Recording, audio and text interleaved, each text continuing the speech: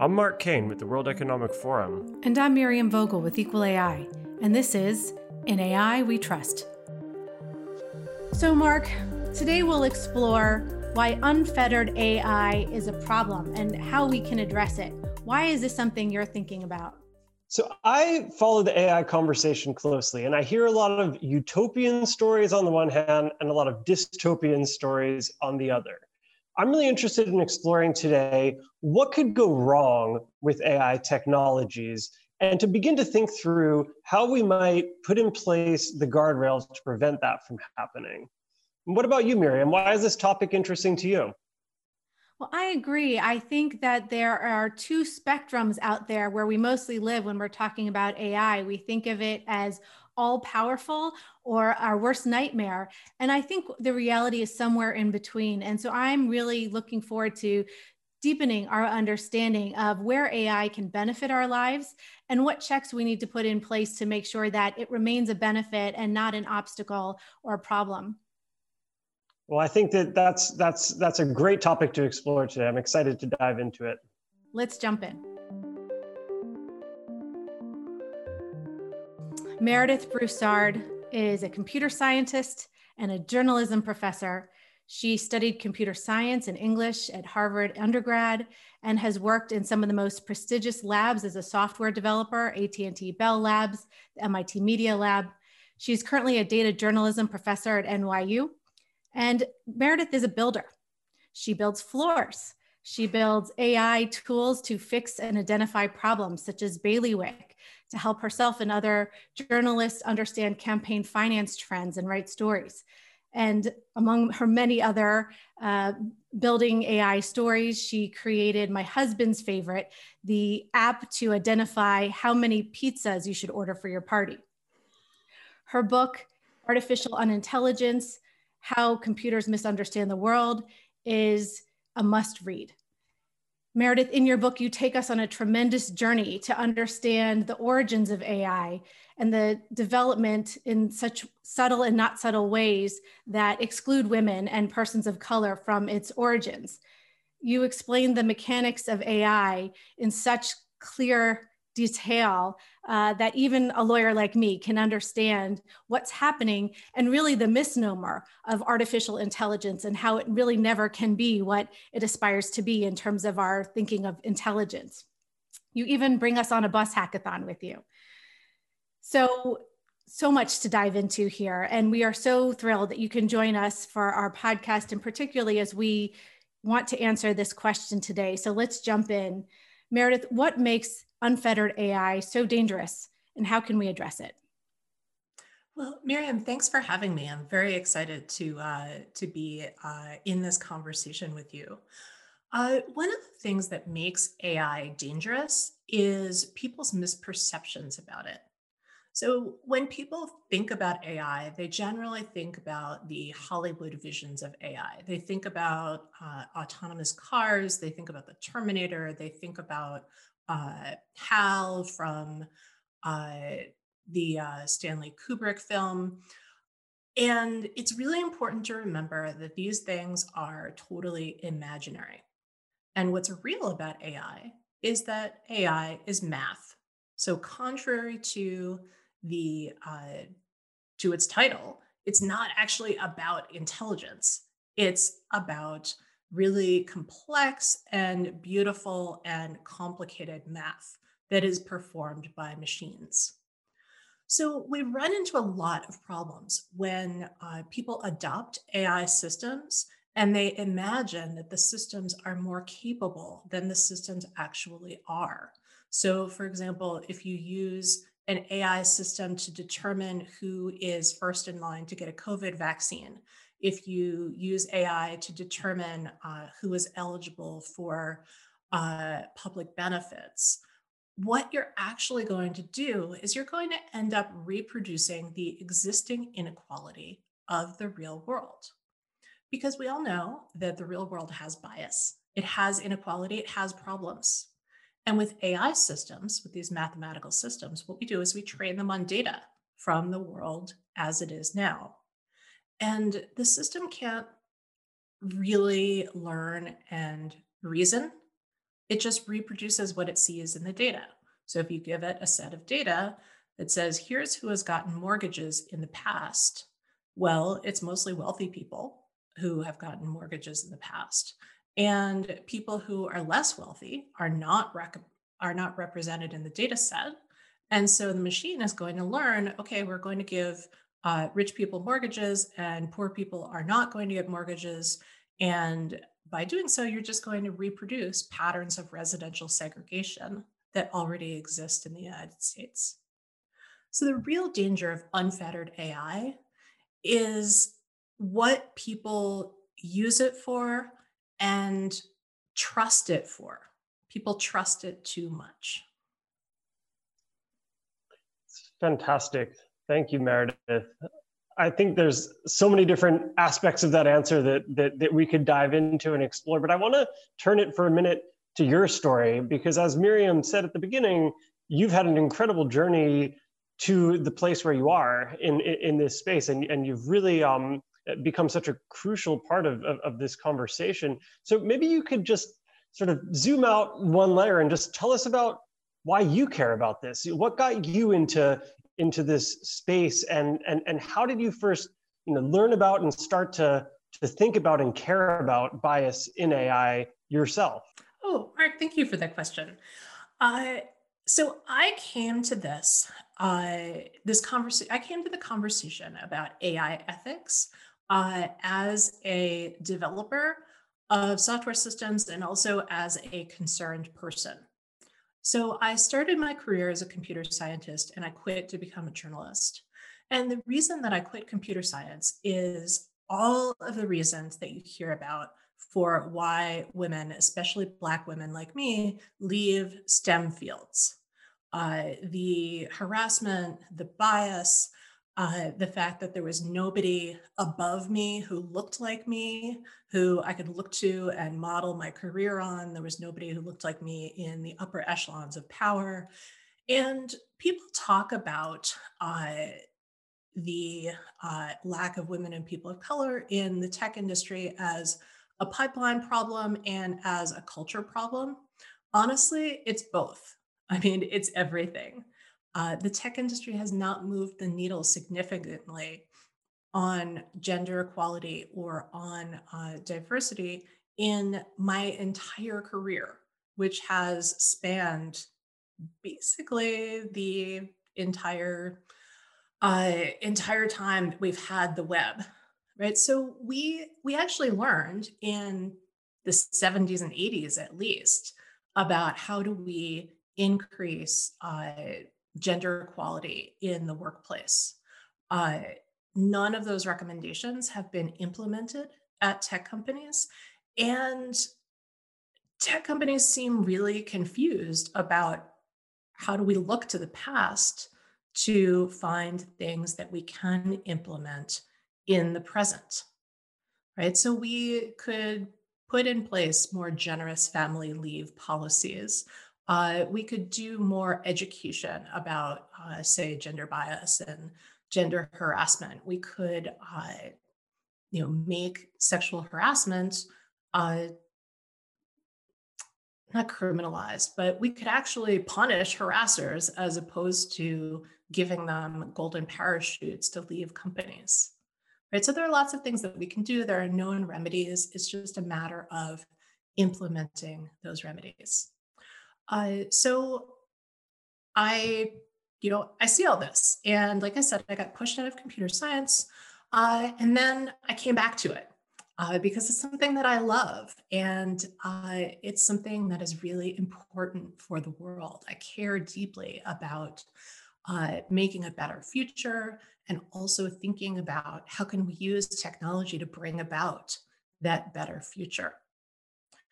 Especially when it comes to AI, there are just a lot of misperceptions about AI. And so I saw the AI hype cycle repeating itself. So I don't know if you remember this, but back in the beginning of the, back in the days when the web was beginning, there was all of this hype. We were going to live our entire lives online and everything was going to be transformed, and digital technology was going to be this magic bullet that was going to solve all of our problems.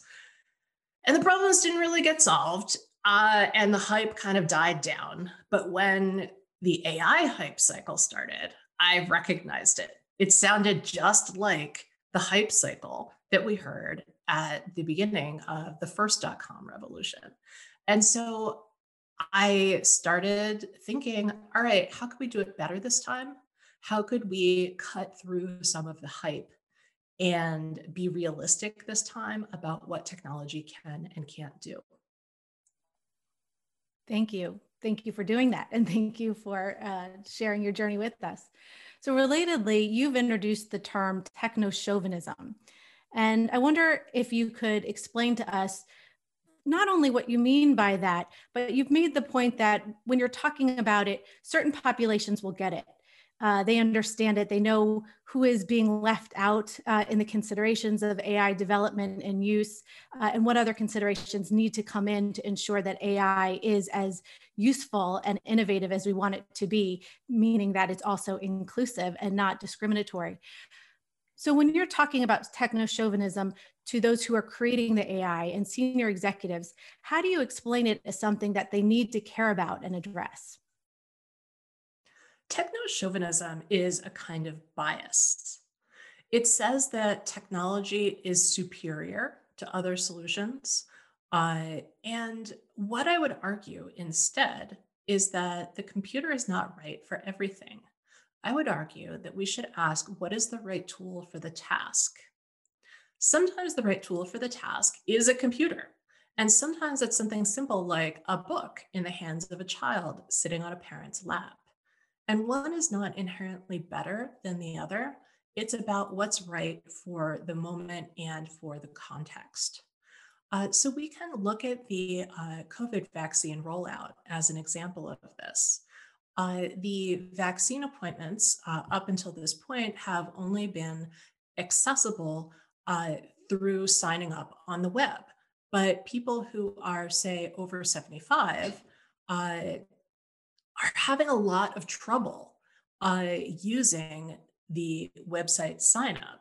And so the better strategy would have been to have a telephone number from the beginning, that if you don't want to use the website, then you can just call the telephone number and somebody will sign you up. So early techno-chauvinists said that, all right, everything is going to be online and online is better. And it's simply not true. Online is not best for every single circumstance.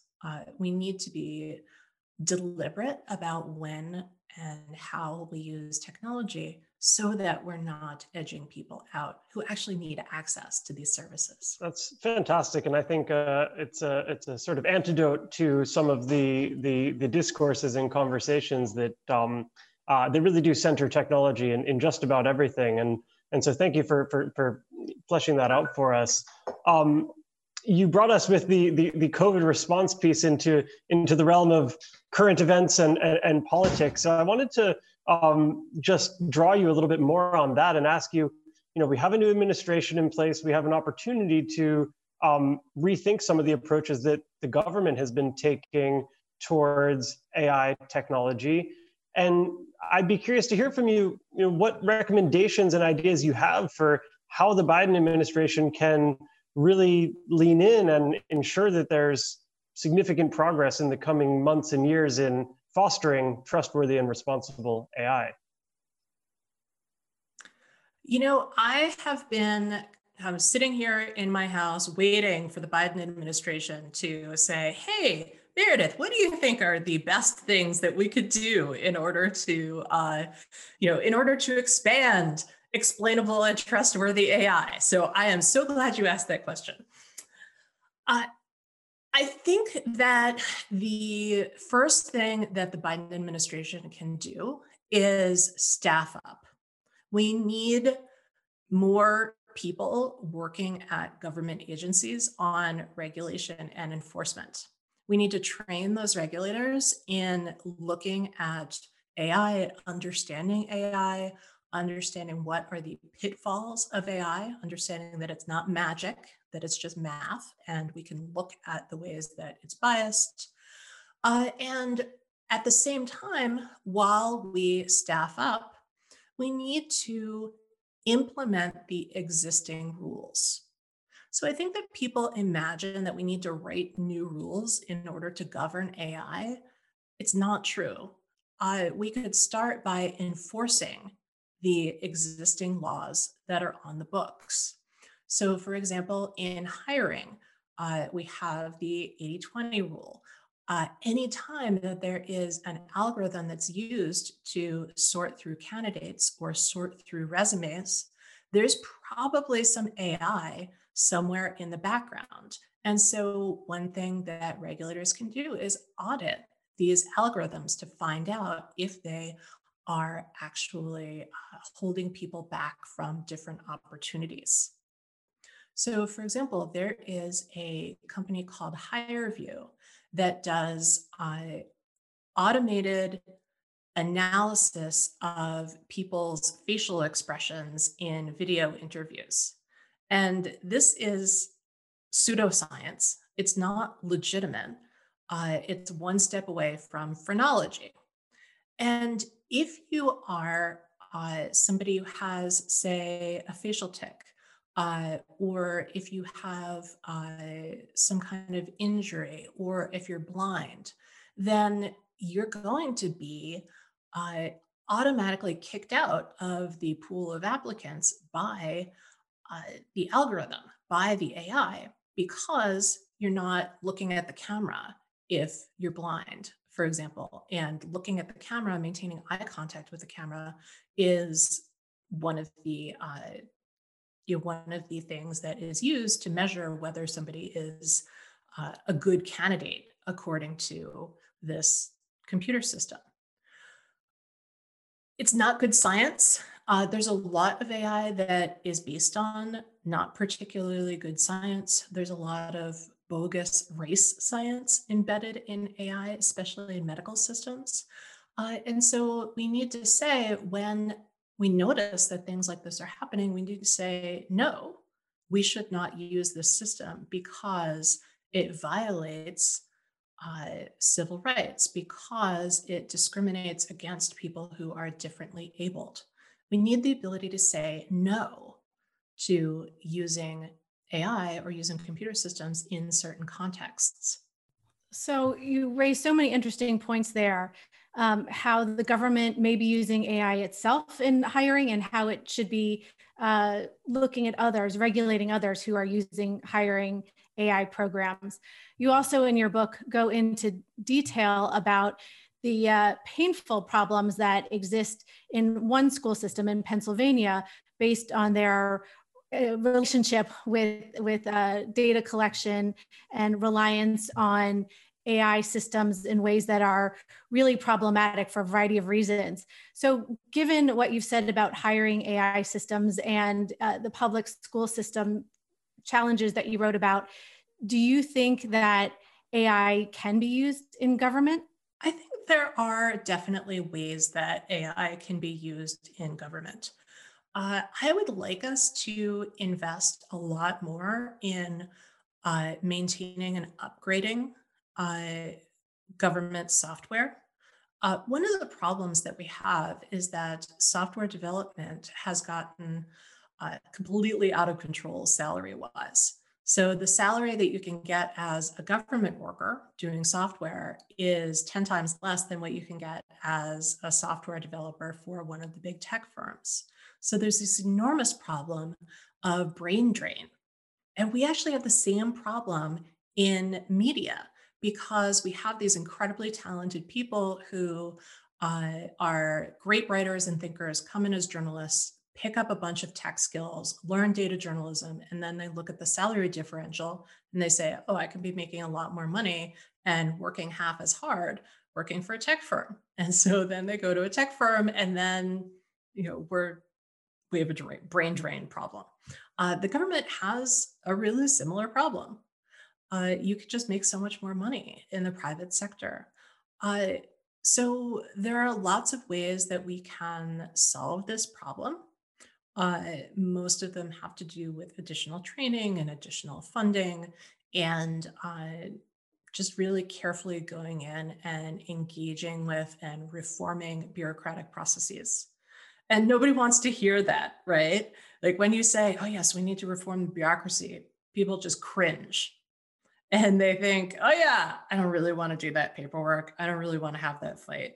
Uh, but so much of computation is actually about bureaucracy.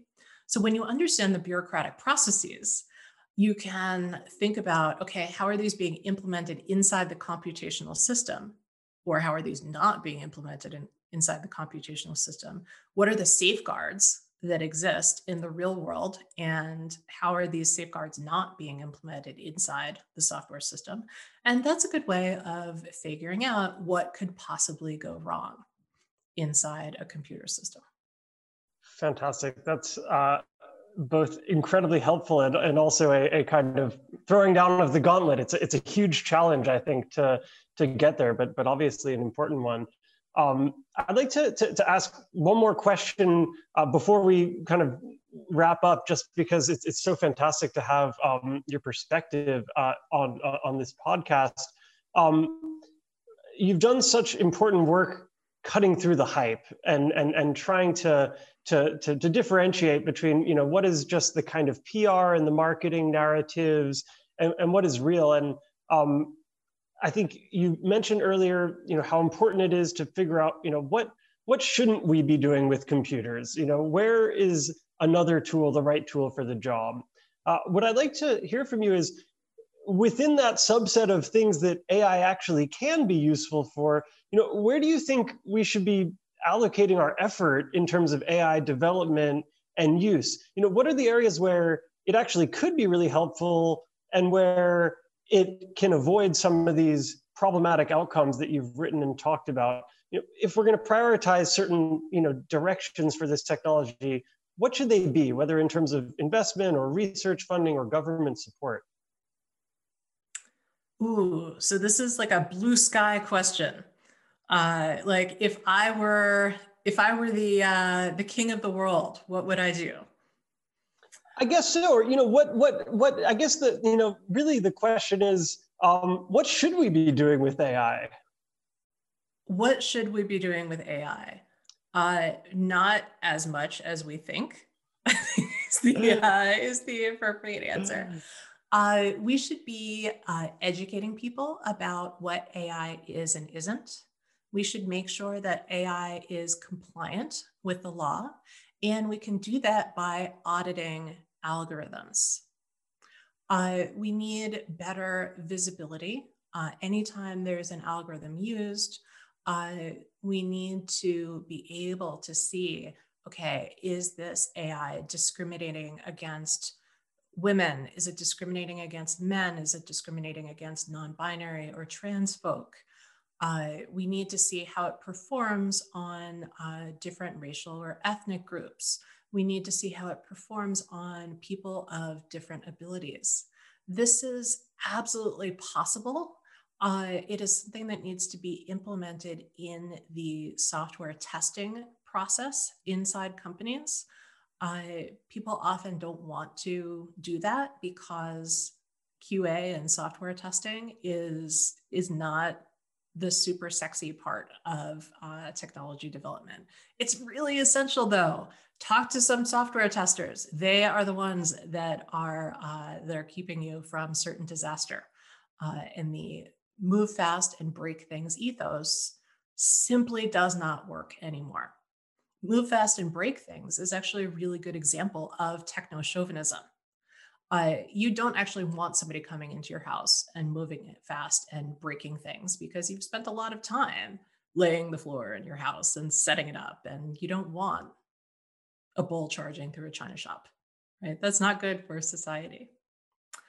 I think that one of the things that I try and do in the book is I try and give people examples of what it looks like to actually make technology. What does it look like to build a machine learning algorithm that decides who lives and who dies in the Titanic disaster is one example in there. And Miriam, you mentioned the Pizzafy, the pizza calculating app that I built. That was one of my favorite projects. What I did was I went on a hackathon that was pretty absurd. People imagine that hackathons are these kind of places where all of this rapid innovation happens, and really they're just weekend-long parties where you stay up late and eat a lot of pizza and drink a lot of Red Bull and you code, and it's really fun. But what the actual value is it's practice coding for the people who go there, and it's also about networking. So my team developed a pizza calculating app that will tell you how much pizza you need to order and what kinds of toppings you need for a pizza party. I was throwing a lot of pizza parties in my friend group at the time. And so we would always do pizza math, and it was always unnecessarily complicated. And I thought, why don't we make an app to do that? And it was awesome. And we won the hackathon, I should say, which was also a lot of fun. So we got bragging rights. But building this technology was far more mundane than most people think. So I think it's important to understand the warts and all aspects of building technology so that you can demystify it when you're thinking about what are the consequences of this technology in the world. And so you can feel empowered to say, this is when I think we should use technology, and this is when I think we should not use this particular kind of technology. And we should just keep looking for a solution that meets all of our needs. Thank you for that answer. And one thing we like to talk about on this podcast is what we're excited about, what we're fearful about. It's something that you and I talk about, I think, in each of our discussions, Meredith, of some of the nightmare scenarios that could play out, and some of the things we're excited about in the space of AI and AI ethics. So if you wouldn't mind sharing with us, what is your rose, your thorn, and your bud in AI? What are you excited about, fearful of, and looking forward to in this space? I would say that I am really excited about Alondra Nelson's leadership in the Biden administration. I think that she is going to bring some amazing innovation and scholarship to the Biden administration's policies around science and technology. What I'm really scared of is I'm scared of techno-chauvinism run rampant. I'm scared of people taking digital utopian visions too seriously and imagining that it is possible to, for example, write algorithms that are going to govern speech online, which is something that Facebook is trying to do and is failing miserably at, as we can see from the misinformation pandemic that we're having online, and the way that the misinformation epidemic led to the Capitol insurrection is unforgivable. And the third thing was what I'm looking forward to, right? The thing I'm looking forward to with AI is less hype. There are lots of things that I would really like for machines to do in my life. If I never had to do laundry again, if there were like a robot that would, put all the laundry into the washer and fold everything, I would be really happy. If there were a robot that would, shovel the sidewalk when it snows, I would be really happy about that. But these are things that are surprisingly difficult for robots to do. So I am looking forward to a world where techno-chauvinism does not reign, where people are kind of reasonable and measured about what technology can and can't do, where a world where we stop imagining that self-driving cars are going to be our salvation. And we look at things like having a robot pool cleaner and say, okay, that's a really good use of automation, of unmanned autonomous vehicle technology. And that's enough. We're just going to stop with having pool cleaning robots. That is a very helpful framing. So we need to think more about how to infuse the Jetsons lifestyle into our daily life and forget about the robot takeover that will be our both fear and the thought of many science fiction movies. Yeah. The thing about the robot takeover is in order to deactivate a robot, you just unplug them. That's it. Then they're deactivated. Well, you've given us so much to digest and think about. I love in your book how you make us realize that we think of data as an immutable truth.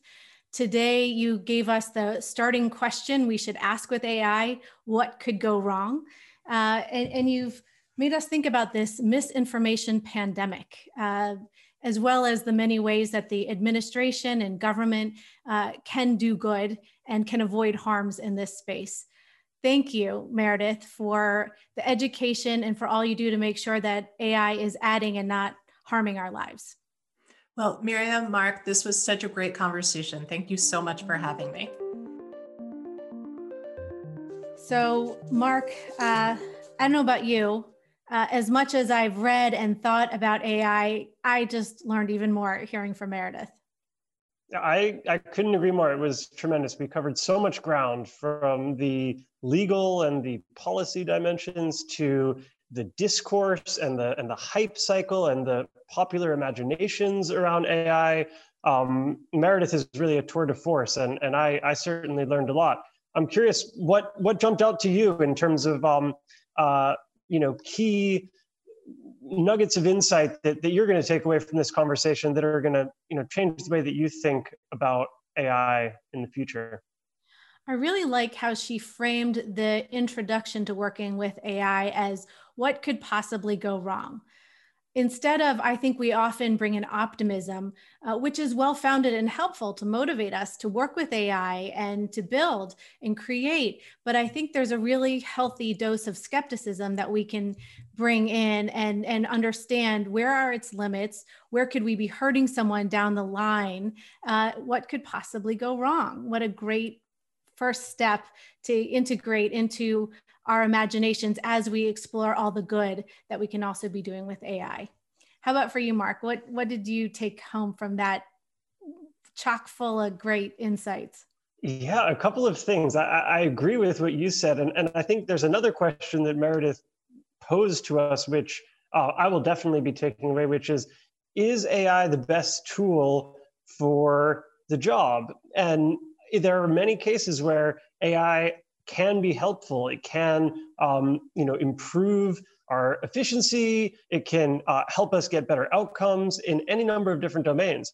But that's not the case in every area. And it really bears asking before we go headlong, fueled by hype, into trying to use AI to solve every problem that we have, to just step back from that and ask ourselves, is this the right tool?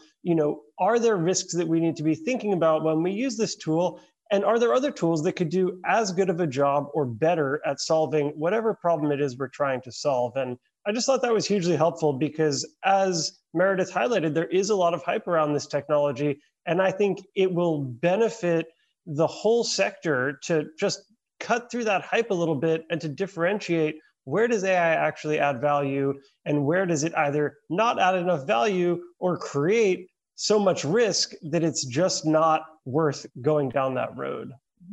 Mm-hmm.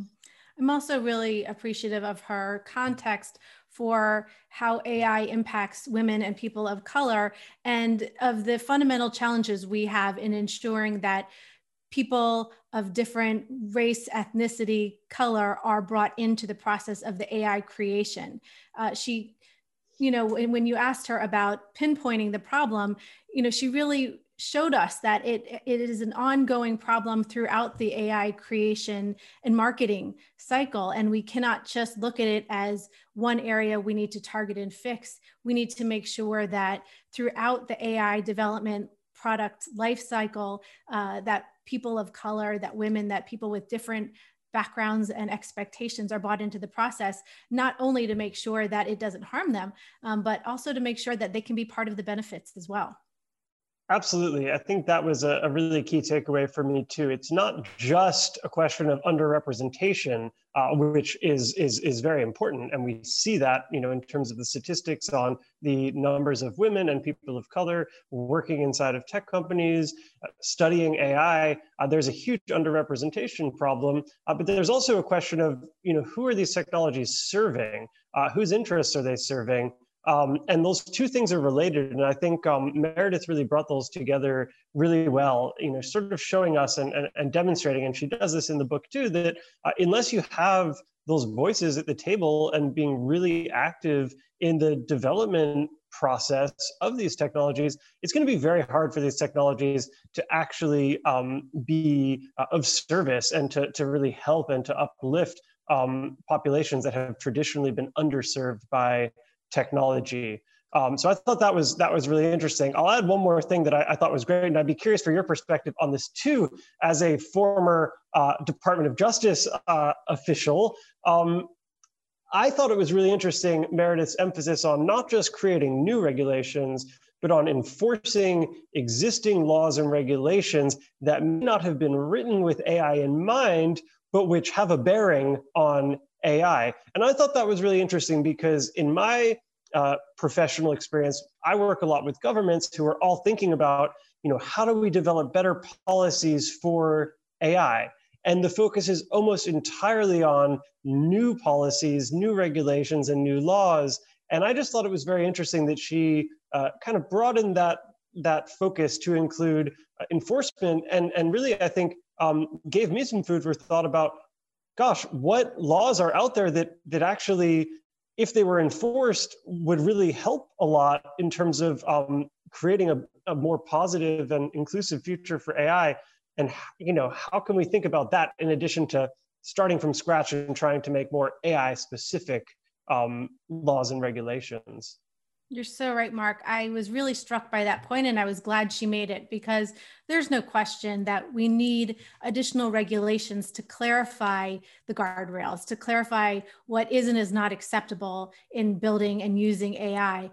But she's 100% right that there are so many laws on the books that have only been marginally applied or not at all. And they are on the books to create protections from the type of harms that we're looking to prevent with AI as well as with humans. And so I think she's right that lawyers need to jump in and understand where there are harms that their clients are potentially causing by not thinking about how AI is regulated and impacted by laws on the books.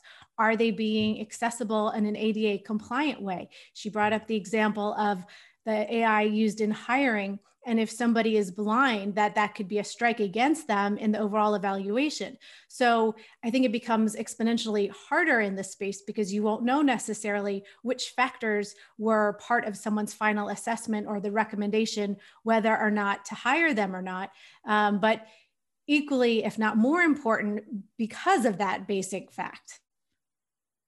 Yeah, it's really a terrific area to explore. And I hope that this is something that we'll be able to talk about more with other guests on the podcast, because I think, as you say, there's so much on the books already. And I think that the task of figuring out how best to apply that to these emerging areas of risk and harm in AI, it's a huge task, but a really important one.